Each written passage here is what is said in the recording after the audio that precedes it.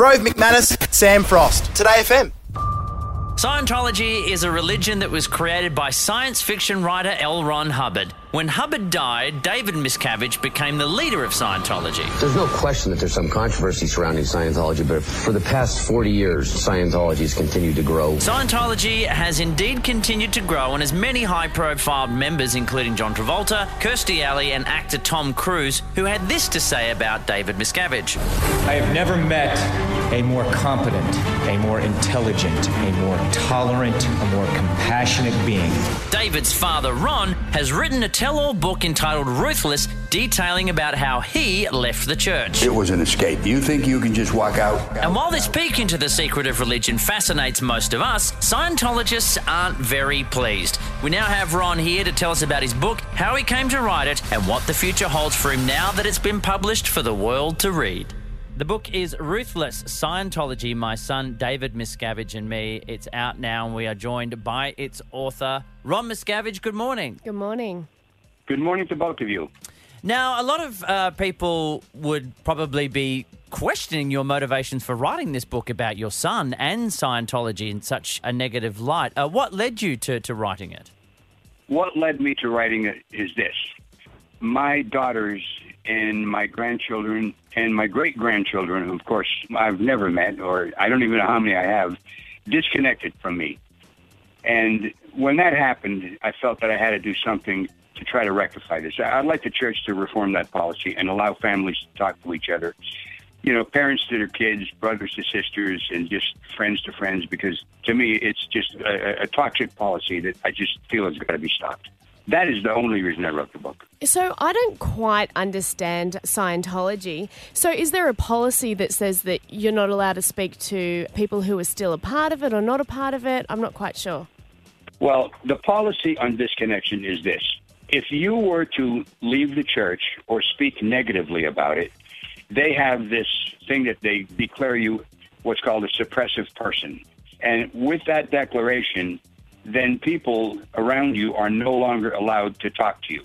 That would include family, friends, or let's say you worked for a Scientology employer, you would get fired. And if anybody were to talk to you who's declared the suppressive person, that policy could be applied to them and their friends would disconnect from them. It's like one of the most horrible things you can do to a person is take their family away just because maybe you had some critical things to say about them. That's what happened to me, and there was a lot of things happened prior to that because I was followed by private investigators for over a year. They were being paid $10,000 a week to report on all of my activities from 8 in the morning till 8 o'clock at night. And when they were caught, it was a situation where they thought I was having a heart attack. They called in, and a person got on the phone who identified himself as David Miscavige and said, if he dies, he dies. Don't intervene. Don't do anything. How does that make you feel knowing that's your own son? Crushed, devastated. When I first heard it, I couldn't believe that it actually happened. I was still willing to just try to continue to talk to my daughters and maybe repair relationships.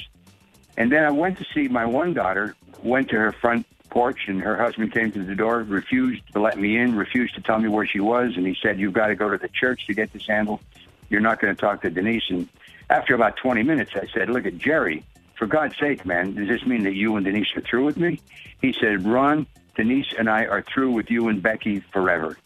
It was at that very moment that I realized I had to do something. In Scientology, there's talk, there's rumours that people sit in, they have these monitoring sessions where basically you talk about your problems and any deep, dark secrets you might have, and then these are then used against you almost like blackmail.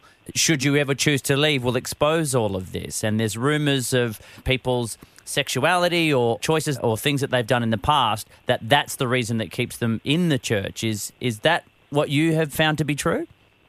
Oh, listen, you may call them rumors. I'm telling you, those are true statements.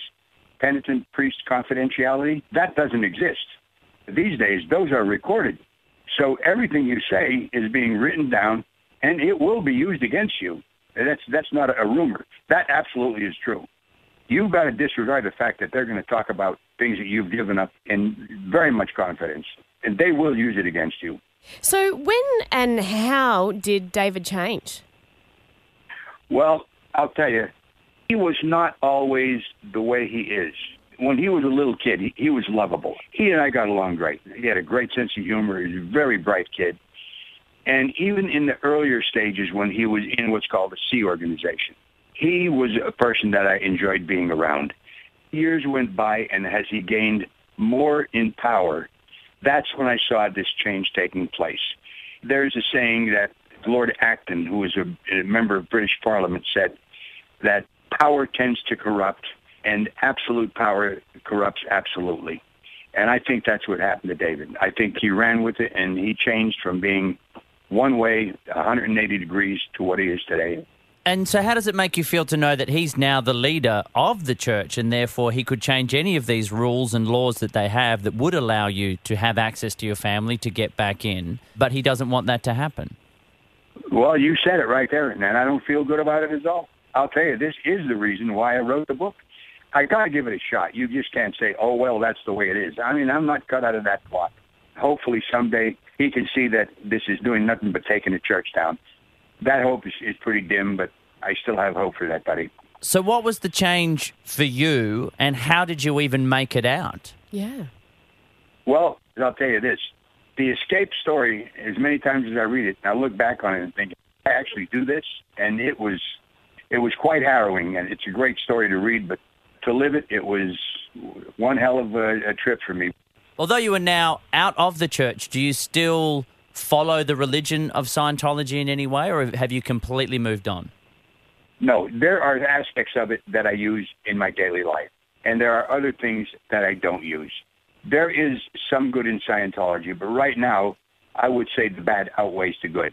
Well, the book Ruthless Scientology, my son David Miscavige and me, is out now. Thank you very much, Ron Miscavige. Thank you so much. And thanks for letting me on. I appreciate it.